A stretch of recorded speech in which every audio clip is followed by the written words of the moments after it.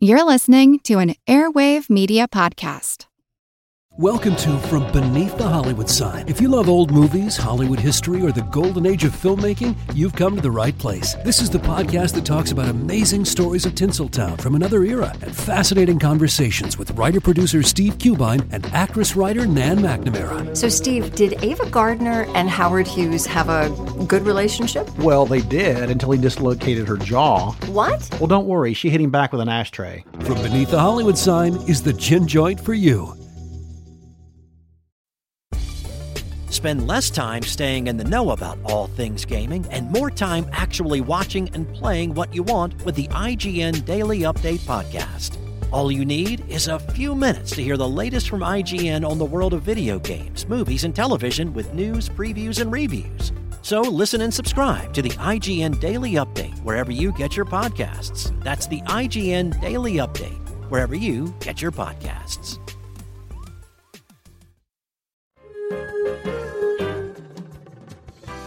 Welcome to our couch.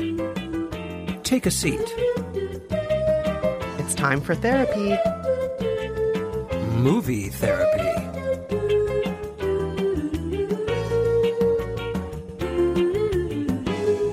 I'm Kristen Meinzer, culture critic and co-author of How to Be Fine. And I'm Rafer Guzman, film critic for Newsday. In each episode of Movie Therapy, we offer up dubious advice, but only the finest television and movie recommendations for what ails you.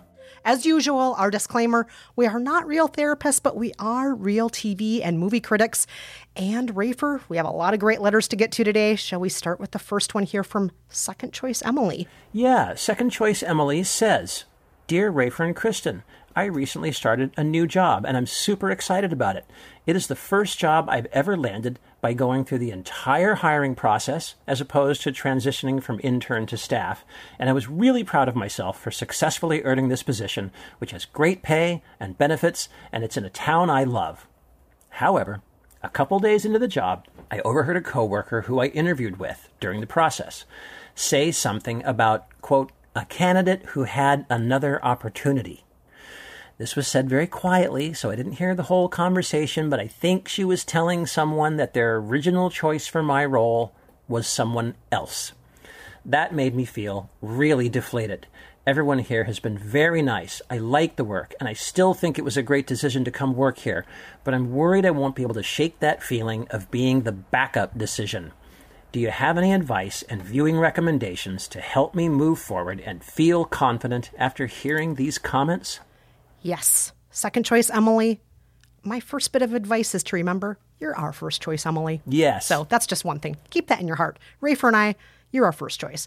But I'm going to also tell you something that maybe doesn't get discussed very often. My husband is a CTO, a Chief Technology Officer. One of the jobs he has is hiring team members, and he's hired hundreds of people over the years for various jobs.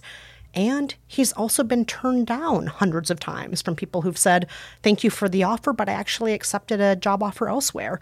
And it's very common. That doesn't mean that the second person my husband calls is bad. The fact that they even made it into his top 3 list means that they are exceptional. Because any time a company offers somebody a job, that means that they believe in you. They know that you can do the job, and maybe you were the second choice, or maybe you were the third choice. Very likely you were, because that's just the way the world works. Yep. And that does not mean that you're bad at your job. It does not mean that they don't think you're capable. It just means you were one of the 3 finalists. And being a final 3 is not a bad thing to be. I look at the Olympic podium, I'm like, I don't care if you're silver, bronze, or gold. All of you are superstars here. All of you are. Nobody's a loser here. I completely agree, and I think I would say to Second Choice Emily, it's work. It's not your personal life. If you were your husband's second choice, I might say, all right, that might be something to think about. But work, who cares, man? I remember when I left the Wall Street Journal and applied to Newsday to become their rock critic, and I wanted it, and I wanted it, and I wanted it, and there was at least one other candidate that I'm not positive I knew about it, but I think I'd put some twos and some twos together. And I had a feeling that there was another candidate applying for this, and he was good. And I remember thinking, oh, God, I'm sunk. I hope that guy gets hit by a car. I'm sunk. Rafer. And now what I'm saying is, ultimately, I don't know what happened, right? Did they choose me first? Did they offer that guy the position and he went somewhere else, or decided, no, I'm happy where I am, or whatever, or the money wasn't good enough? I have no idea. To this day, I have no idea, like, whose choice I was, or like where I ranked, or what happened. Don't know, don't care. I wanted that job. I got it. That's all I cared about. And Emily, I would say the exact same thing to you. It's work. You're the one who's got the job. It's your job now. So long, everybody else. Too bad, suckers. It's your job. Go for it. Yeah. Enjoy it. Who cares if you were second? Enjoy it. And by the way, we don't even know if you were second. That's right. You overheard a snippet of something Exactly. that may or may not have had anything to do with you. Exactly. So, yeah, do as they say in Frozen. Let it go. Let it go. I totally agree. But, Rafer, what are we going to prescribe to second choice, Emily? Okay. I chose Broadcast News from 1987. Classic. Yes. Holly Hunter. Oh, Yes, so good. An absolute classic. Really one of the best movies you'll ever see. So let me just set the stage. It's a love triangle. It takes place in a television news bureau in Washington, D.C. Two guys in love with the same woman. That's Holly Hunter. She plays Jane Craig. Super talented, super ambitious, pretty uptight television reporter. Her life is her work. There's no room for anything else. Which is too bad for her collaborator, played by Albert Brooks. He plays Aaron Altman. He's also very talented, very ambitious, cares deeply about the news, and he's secretly in love with Jane, maybe not so secretly. And then the station makes a new hire, a guy named Tom Grunick. He's played by William Hurt. He's handsome, he's likable, he's charming, he's kind of dumb, but he's got that TV thing. And he's a winner, he's a success. His career's taking off, and Jane, to Aaron's horror, falls in love with Tom. Here's a clip. Muammar Gaddafi. New copy coming We in. now have Gaddafi on the screen. We have effects. Gaddafi's Chiron is ready. It's Aaron. You look a little soft on two. Yes. Hi. Listen, the pilot that shot down the Libyan in 1981 is stationed right here. Maybe you can get him. Also, Thompson said the F-14 is one of the hardest planes to fly, and they're nicknamed Tomcats. Thank Said you. Gaddafi, this is not war. The Joint Chiefs The of Staff F-14 is are one of the now most meeting in the difficult White planes House to master. assess They're their called next move. Tomcats. Tom? George, isn't the F-14 Tomcat one of the most difficult machines for a pilot to master? I think you're In right. the 70s, the first crop had a number of crashes. There was trouble with him in the early days, back in the 70s. Thank you, George. Jennifer Mack is standing by at the White House now. I with say some it here, information it comes about out the there. administration's next step. Jennifer? I love the way you describe William Hurt. He's got that TV thing, not necessarily smart. He does. I know. He's a great character. They're all great characters. This was written and directed by James L. Brooks, who was just like mostly a television powerhouse. Like he goes back like to the Andy Griffith Show as a writer. Rhoda, Taxi, Mary Tyler Moore, like virtually everything. He didn't do that many movies, but the ones that he did are the ones you know. Not just Broadcast News, but Terms of Endearment, As Good as It Gets. He's just he's just got that thing with actors and characters and telling a story and making it fun. I recommend this partly because it's like a workplace comedy, drama, romance, and there are all these different characters you can relate to. Maybe you feel like Tom, the new guy. Maybe you feel like Aaron, the guy who never gets the credit. Maybe you feel like Jane, the drama queen. Joan Cusack's got a great role in this movie. Oh, I forgot she's in Remember this. her? She's so good. I totally forgot. She's so good. Yes. The scene where she's trying to get the tape through the office and run it to the projection guy. Oh, it's not the projection guy, but you know what I'm saying. Yes. Anyway, but so it's just everything that's on screen is just absolute magic. But here's the secret reason I recommend this movie to Emily. James L. Brooks' first choice to play Jane Craig was Deborah Winger, who was kind of a big star at the time, right? She'd just come off Officer and a Gentleman. She'd been in Terms of Endearment, but she was pregnant, and so she couldn't do it. And James L. Brooks thought of just about everyone except Holly Hunter, Sigourney Weaver, Christine Lahti, Mary Beth Hurt, Judy Davis, and then finally they auditioned Holly Hunter.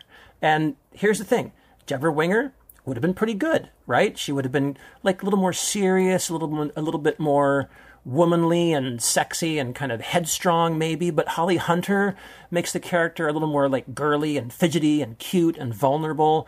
And she just shines in the role, and she's fantastic. And it's still the movie I think she's best known for. She got an Oscar nomination. She won a bunch of critics awards. She took the job, and she ran with it, and she did fantastic. And she was like the 10th choice. So I'm just saying to Emily, like, you take the job you're given, and you're grateful, and you just run with it and do your best, and it's all going to work out fine. Yes. Oh, what a great lesson, Rafer. I didn't know that story about Holly Hunter being not even in the top 3 choices. I had no idea. Yes. Because it almost feels like it was written for her. She just seems like that character. She's so good in it. Totally. And, so much of Hollywood is like that, right? It's not even really that often that somebody is the first choice. And things get a little bit rewritten, they get tailored, whatever. But, there you go. It's the role of a lifetime for her. And she was fantastic. Yeah. Well, that's a great lesson. Just going to throw in a tiny bit of trivia here. You do know that the first choice to play Pretty Woman was not Julia Roberts. It was Molly Ringwald. So there you go. Oh, is that right? Mm-hmm. Oh, interesting. It would not have been the right movie for her. No, not the right movie. Nope, not the right one. I love it. That's great trivia. Okay, Kristen, so what do you have? I am recommending something that I am in absolute shock that I have not prescribed before. I had to look back through every episode, and I love this movie so much. I have seen it so many times. I want to prescribe it constantly. I can't believe I haven't. It is Spy from 2015. Oh, with Melissa McCarthy. Yes, Spy starring Melissa McCarthy. Yes. Oh, it is such a great movie. I'm sure a lot of you out there already know it. In Spy, Melissa McCarthy plays Susan Cooper. She is a desk-bound CIA employee. She essentially works in a basement. Nobody knows who she is. She works remotely assisting her glamorous partner, her field agent partner, Bradley Fine, played by Jude Law. Oh, yeah. Now, unfortunately, while on a mission, Bradley Fine is shot dead by an arms dealer named Raina, played by the great Rose Byrne. Raina then reveals that she knows the identities of the CIA's top agents, but for some reason she doesn't know Susan Cooper's name. And so Susan Cooper volunteers to go undercover and to try and track down Raina, crack the case, and save the world. Of course, when she volunteers, most people in her department kind of raise an eyebrow. They're like, really? Susan Cooper? Here's a clip.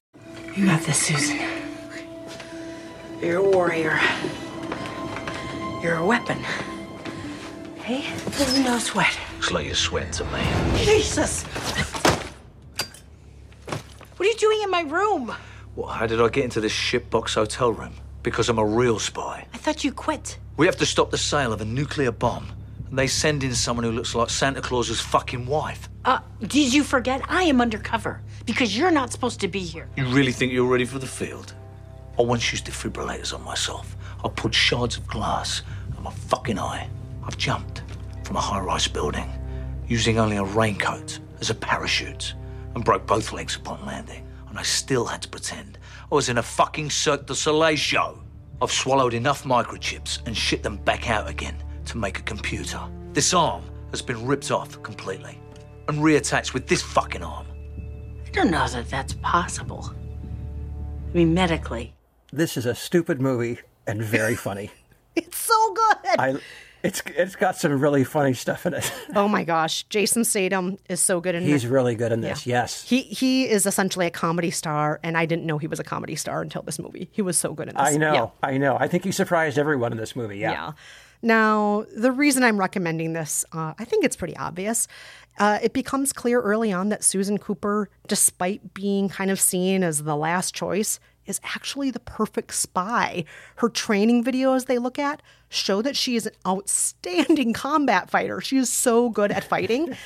And because she doesn't look like a typical movie star type, she can really blend in a variety of situations that maybe somebody else would stand out in.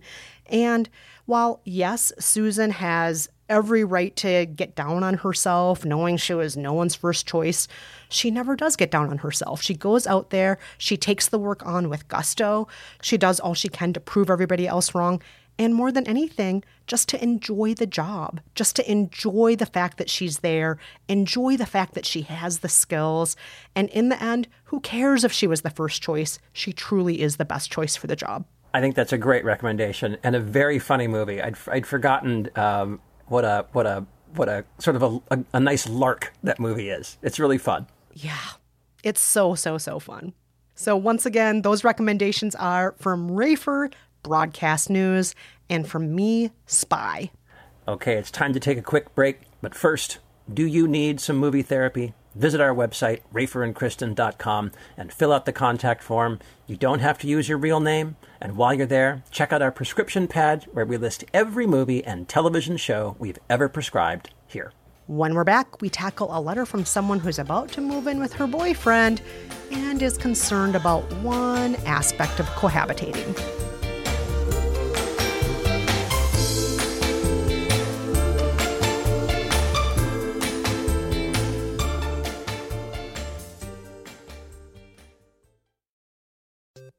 Hey, Matt, did you know that wombats poop cubes? Nope, never heard that before. Did you know the unicorn is the national animal of Scotland, Ken? I didn't know, nor do I care. Neil, did you know that Liechtenstein is the only doubly landlocked country in Europe? Jeff, isn't that an American pop artist? Well, actually, it's both. If you want to learn things like that and more, join us each week on Triviality, a pub trivia-style game show podcast where a lack of seriousness meets a little bit of knowledge. Listen in each week to answer general knowledge trivia alongside exciting guests from around the world. And we're here too. Join us every Tuesday for new hour-long episodes of Triviality, plus tons of extra theme content on everything from The Office and Lord of the Rings to science and geography. And sometimes we even do sports. Find us on all your preferred podcast apps and take part in the fun of playing bar trivia without the need to wear pants. Real mature, Jeff. Forget it, Neil. It's Triviality. Okay, we're back with our second letter of the week. Kristen, what does our second letter have to say? Wow, this person is going by the initial E. I'm guessing that's for Emily? We'll see. E writes, Dear Rafer and Kristen, hi. In a couple months, I will be moving in with my boyfriend, and I'm both excited and nervous. I'm excited to spend more time with him and grow in our relationship, but he is very messy and I am not. This is my first time living with a significant other, and I don't want to screw it up by getting mad over petty things. How do I balance having a romantic relationship with him and a roommate relationship? Are there any movies or shows we can watch together to get prepared? Well, I feel like this is probably one of the most common concerns out there, don't you think? About to move in with the partner, and how's it going to go? Yes, absolutely. And I mean, I'm just going to own it right here, right now. I don't do any cooking or cleaning or laundry in my house. That's all my husband. He does all that stuff. Is that true? Oh, yeah. I'm a good-for-nothing layabout in my house. I really am. I'm terrible. I don't know why he's married to me. I am very, very useless when it comes to domestic stuff. I just am. Kristen, that's fascinating. I didn't know that. Really? Well, I knew that Dean did a lot of cooking. but I didn't know he did the cleaning, too. Oh, yeah, he does the washing up. He folds all the clothes. He makes the beds. He does everything. Yeah, there's nothing he doesn't do. He unclogs the drains, takes out the trash. Yeah, he does it all. I water the plants. Well, there you go. That's something. And I'm trying to think of something else I do. But yeah, I water the plants. I mean, the fact is, when I lived by myself, it was just me to clean up after, and I really would do all the chores. I would take care of stuff because it was really just me in the house. But once it was the two of us, it became clear we have different ideas of what cleanliness is or should be, or how long a dish should sit in the sink. Mm-hmm. So since we had different standards, Dean was more than happy to pick up the slack because he... I don't know if you'd call it an affliction or a wonderful quality. He's like, I like creating a nice nest for my woman. I want to make sure that she comes home to a nice house. And I want her to feel confident that I'll be there to take care of her, whether it's making dinner or folding her underpants. I want her to know I care for her. So it's just one of his ways of showing he cares. So it works for us. And I have asked him many times over the years, do you get resentful that my standards are different than yours? And he always says no, and I trust him. My wife is not that lucky, I'll just say. Oh, boy. Well, One tip may or may not work for you. My wife is very big on systems and schedules. It's a big thing with her. I can't say it works 100%. It's easy to sort of get off track and kind of forget where you were and whose day is what. But it is one solution, and it has worked for us here and there very well. That way, it's not her fault or yours. It's the system's fault. It's the system. Yeah, that's right. So, Kristen, what are you going to prescribe? All right. I'm going to prescribe a little TV show that ran from 1993 to 2004. It originally aired on NBC and has been in syndication ever since. It's called Frasier. Oh, sure. I loved Frasier. Oh, I loved Frasier, too. Frasier was a spinoff of another show that we've recommended before on the podcast, Cheers, which I was a huge fan of. Cheers was... Oh, I'd forgotten about that. That's right. Yeah, I know. Isn't that weird that it's a spinoff of that show? I know. I totally forgot.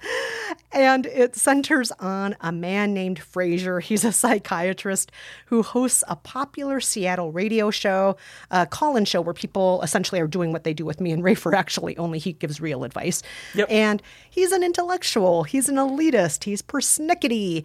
And his luxury apartment is just what you would expect. It has a wall of glass and it's decorated in minimalist fashion. But his roommate, Martin, who also happens to be his father, is very different. He's a rugged former cop. He speaks in plain English. He has no patience for the fussiness of his son. He has a naughty dog that does what it wants to do, and he insists on having his beat-up lazy boy chair in the center of the living room, even though it's taped up on the side and looks anything but tidy. Here's a clip. Well, this couldn't have worked out any better for you, could it? You've been trying to get rid of that chair from the day I moved in here. Dad, you could at least show a little gratitude. I didn't do this for me. I did it for you. Like hell. You're acting like I lost the chair on purpose. Hey, let me tell you something. That chair was the only thing that made me feel comfortable in this house. That made me feel that maybe this was my home, too. Oh, baloney. Jeez. Ever since you got here, all I'm trying to do is make you comfortable. I don't even know why I bothered. I mean, everybody knows that Martin Crane doesn't like calf skin. He prefers duct tape. And food crumbs. There we are. And let's have a little dribble of beer while we're at it. Why not? There, that's delightful. Oh, and let's not forget to top it all off, just the slightest bit of dog hair. I suppose you're going to be throwing Eddie out by the dumpster next. Oh, Dad, I don't know why you're carrying on this way. We are, after all, talking about a 25-year-old broken-down chair. If you don't like this chair, I'll get you another one. Any chair you want. Really? Okay, so, I mean, I think I know the reason, Kristen, but why are you prescribing this? Well, I am prescribing Frasier because, you know, a lot of people cohabitate with loved ones who have different standards of cleanliness and decor, as we already said. Yes. And yes, these arrangements can drive everyone in the house nuts, but there are ways to minimize the frustration, and Frasier and Martin quickly learn them. And the big one is by employing a housekeeper, Daphne, who also happens to be Martin's physical therapist. Oh, yes, Daphne. Yes, and in addition to keeping a very tidy house, Daphne also is just a delightful person who lightens the mood and puts both men in their place when they deserve it. So in a way, she's also a couples therapist. Now, right. Here's where you come into the equation, E. I think that you and your boyfriend, before you move in together, might want to talk about these kinds of things. Do you want to bring in a housekeeper once a month? Do you want to talk to a couples therapist who can help you navigate this new transition you're making? It's not a problem to ask for help, and it's not a bad thing to talk in advance about the ways you can minimize these frustrations that you're inevitably going to have with each other. And I think Frasier and Martin are a great example of how things can be easier when you get help from other people. And obviously, not everybody can afford a housekeeper. Not everybody can afford counseling. Right. But if nothing else, you can at least plan in advance for those inevitable moments of friction. I think that's a pretty good recommendation. That makes me want to watch it again. You know, we've been, like I say, we watched all of Friends, and we're sort of fishing around for another kind of 90s-ish era comedy that we could watch. We've tried a few that just sort of didn't cut it. Will and Grace we liked for a while. Like the kids kind of fizzled out on it, but Frasier might be a good one to try. I remember liking that show a lot. Oh yeah, it's very good writing, and the characters are just they're delightful. They're irritating and funny, and yes, and it's a really funny show. But Rafer, what about you? What are you going to prescribe E? Well, I'm just going to hit the nail smack on the head about as hard as I can and recommend from 1968, the original Odd Couple. Oh, The Odd Couple. Not the TV show, but the movie? Not the TV show, but the original film that started it all. Oh, with Walter Matthau and Jack Lemmon. Exactly right. And it's the classic story about the slob and the neat freak who move in together. Again, not a couple, but friends. Jack Lemmon is Felix Unger. He's the neat freak. Walter Matthau is Oscar Madison. He's the slob. I think a lot of people probably haven't seen this original film. They've probably seen the television show. But in the film, it opens with Felix walking around the city. He's depressed because his wife has left him, checks into a hotel. And it's not because he doesn't have a place to stay. It's because he's looking for a window to jump out of. It doesn't work. And through a series of events, Felix winds up living with this guy named Oscar, whose wife also divorced him not too long ago. And the two guys start thinking, hey, this will be fun. Two friends, two bachelors, we'll live it up like the old college days. What could go wrong?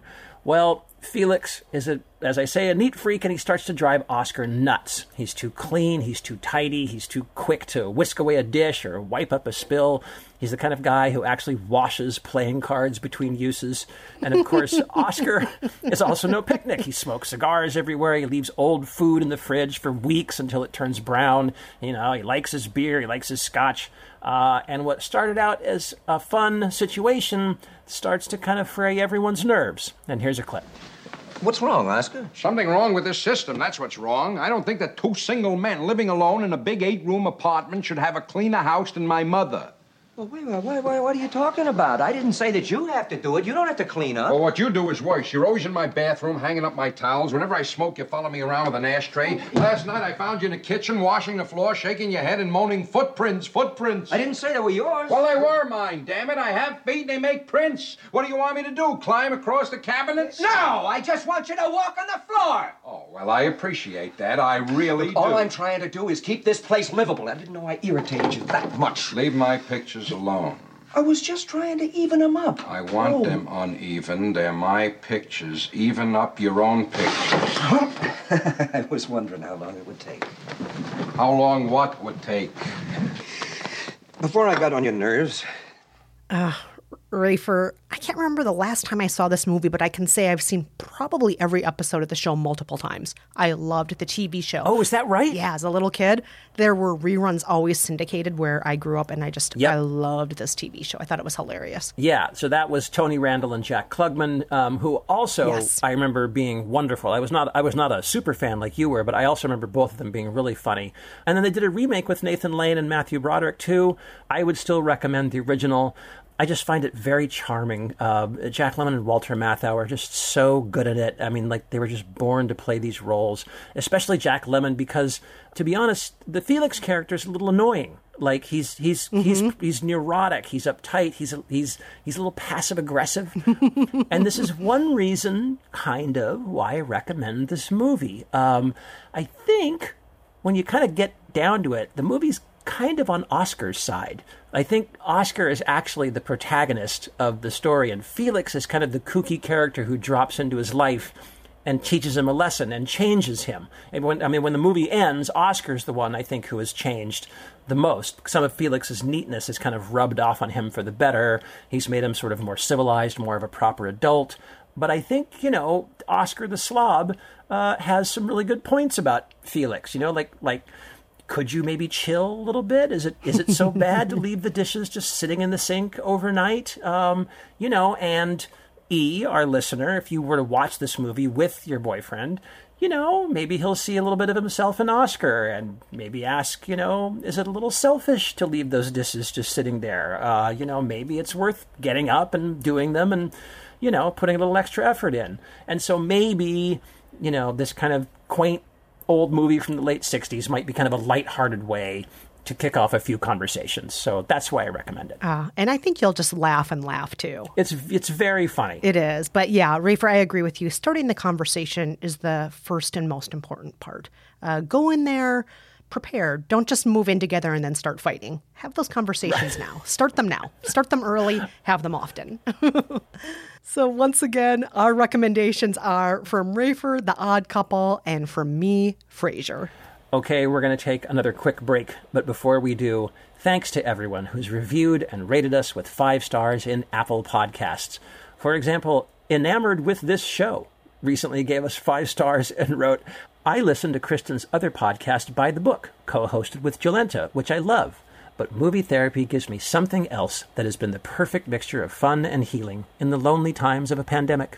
Oh, Enamored, that is so sweet. Is that really your name, Enamored with the Show? Because no matter who you review, I bet they're so happy when they see that review from you. I was just thinking the same thing.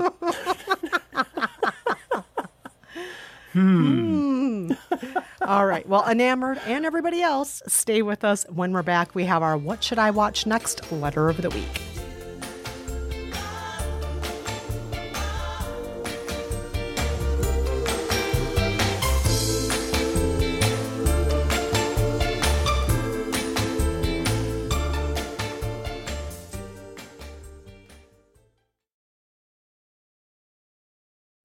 We are back with our What Should I Watch Next letter of the week. Rafer, who do we have now? We have Whitney.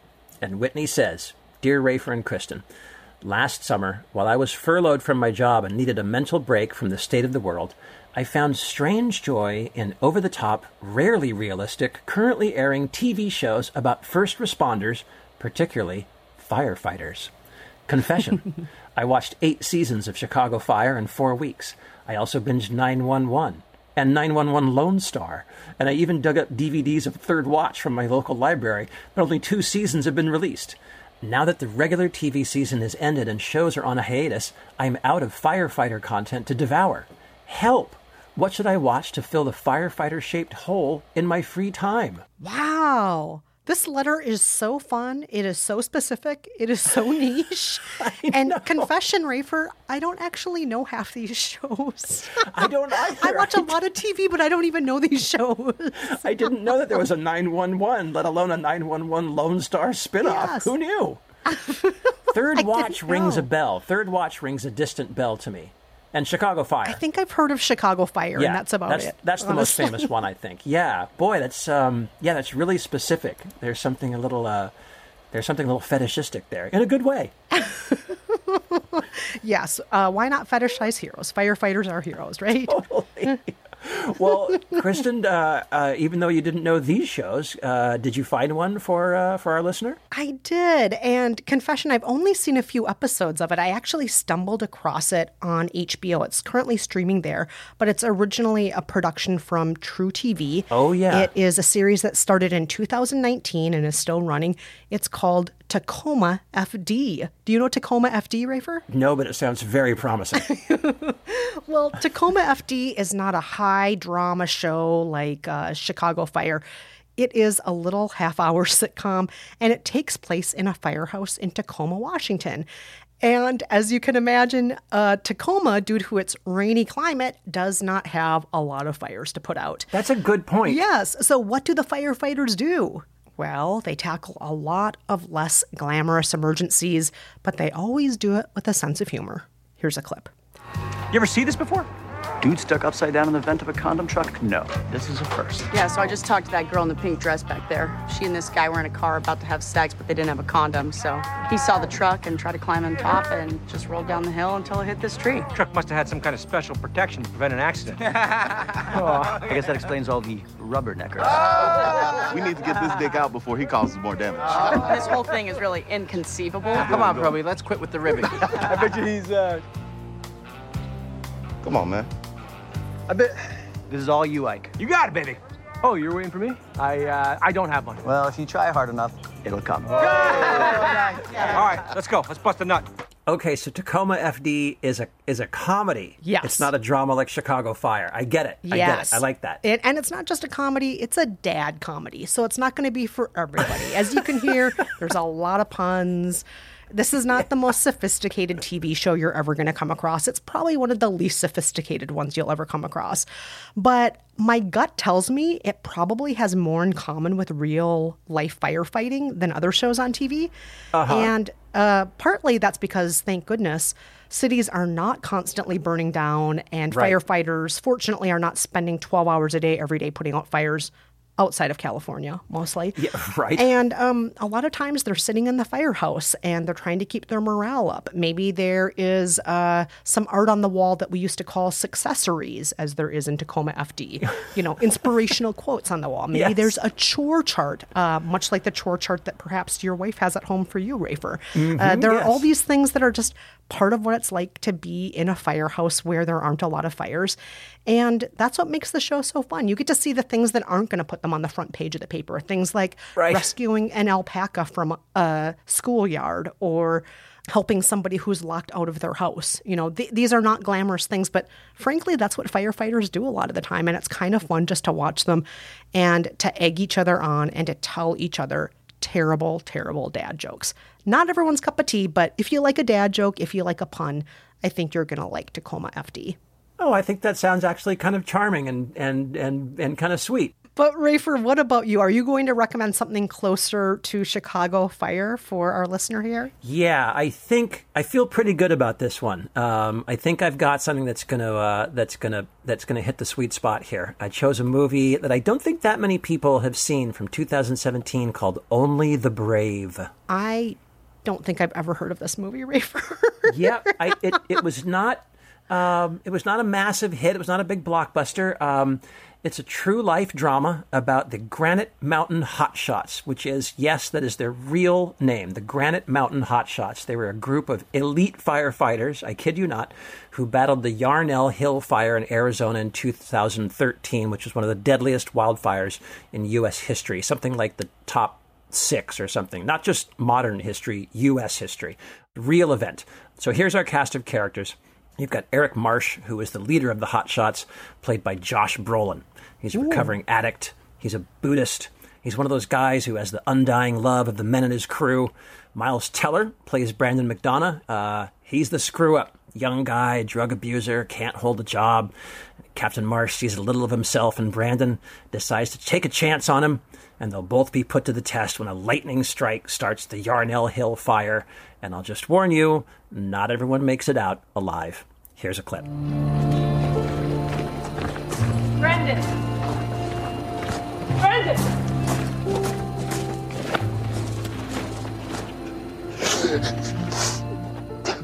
Should have been me. Yeah, he was better than me. They were all better than me. No, shh. Don't say that. Look at me. Look at me! Don't you dare do this! We can't do that. Do you understand? Oh, Rafer, this sounds like it was written, produced, directed, and released completely with Whitney in mind. Whitney, this sounds like this is perfect for you. Totally. This was part of like a kind of a little mini genre that I don't think has an official name. You could call them like American hero movies, or like they're kind of like proxy war movies in a way. They look and sound and feel like war movies, but they're not technically about war. They're about firefighters or cops or the Coast Guard or rescue workers, right?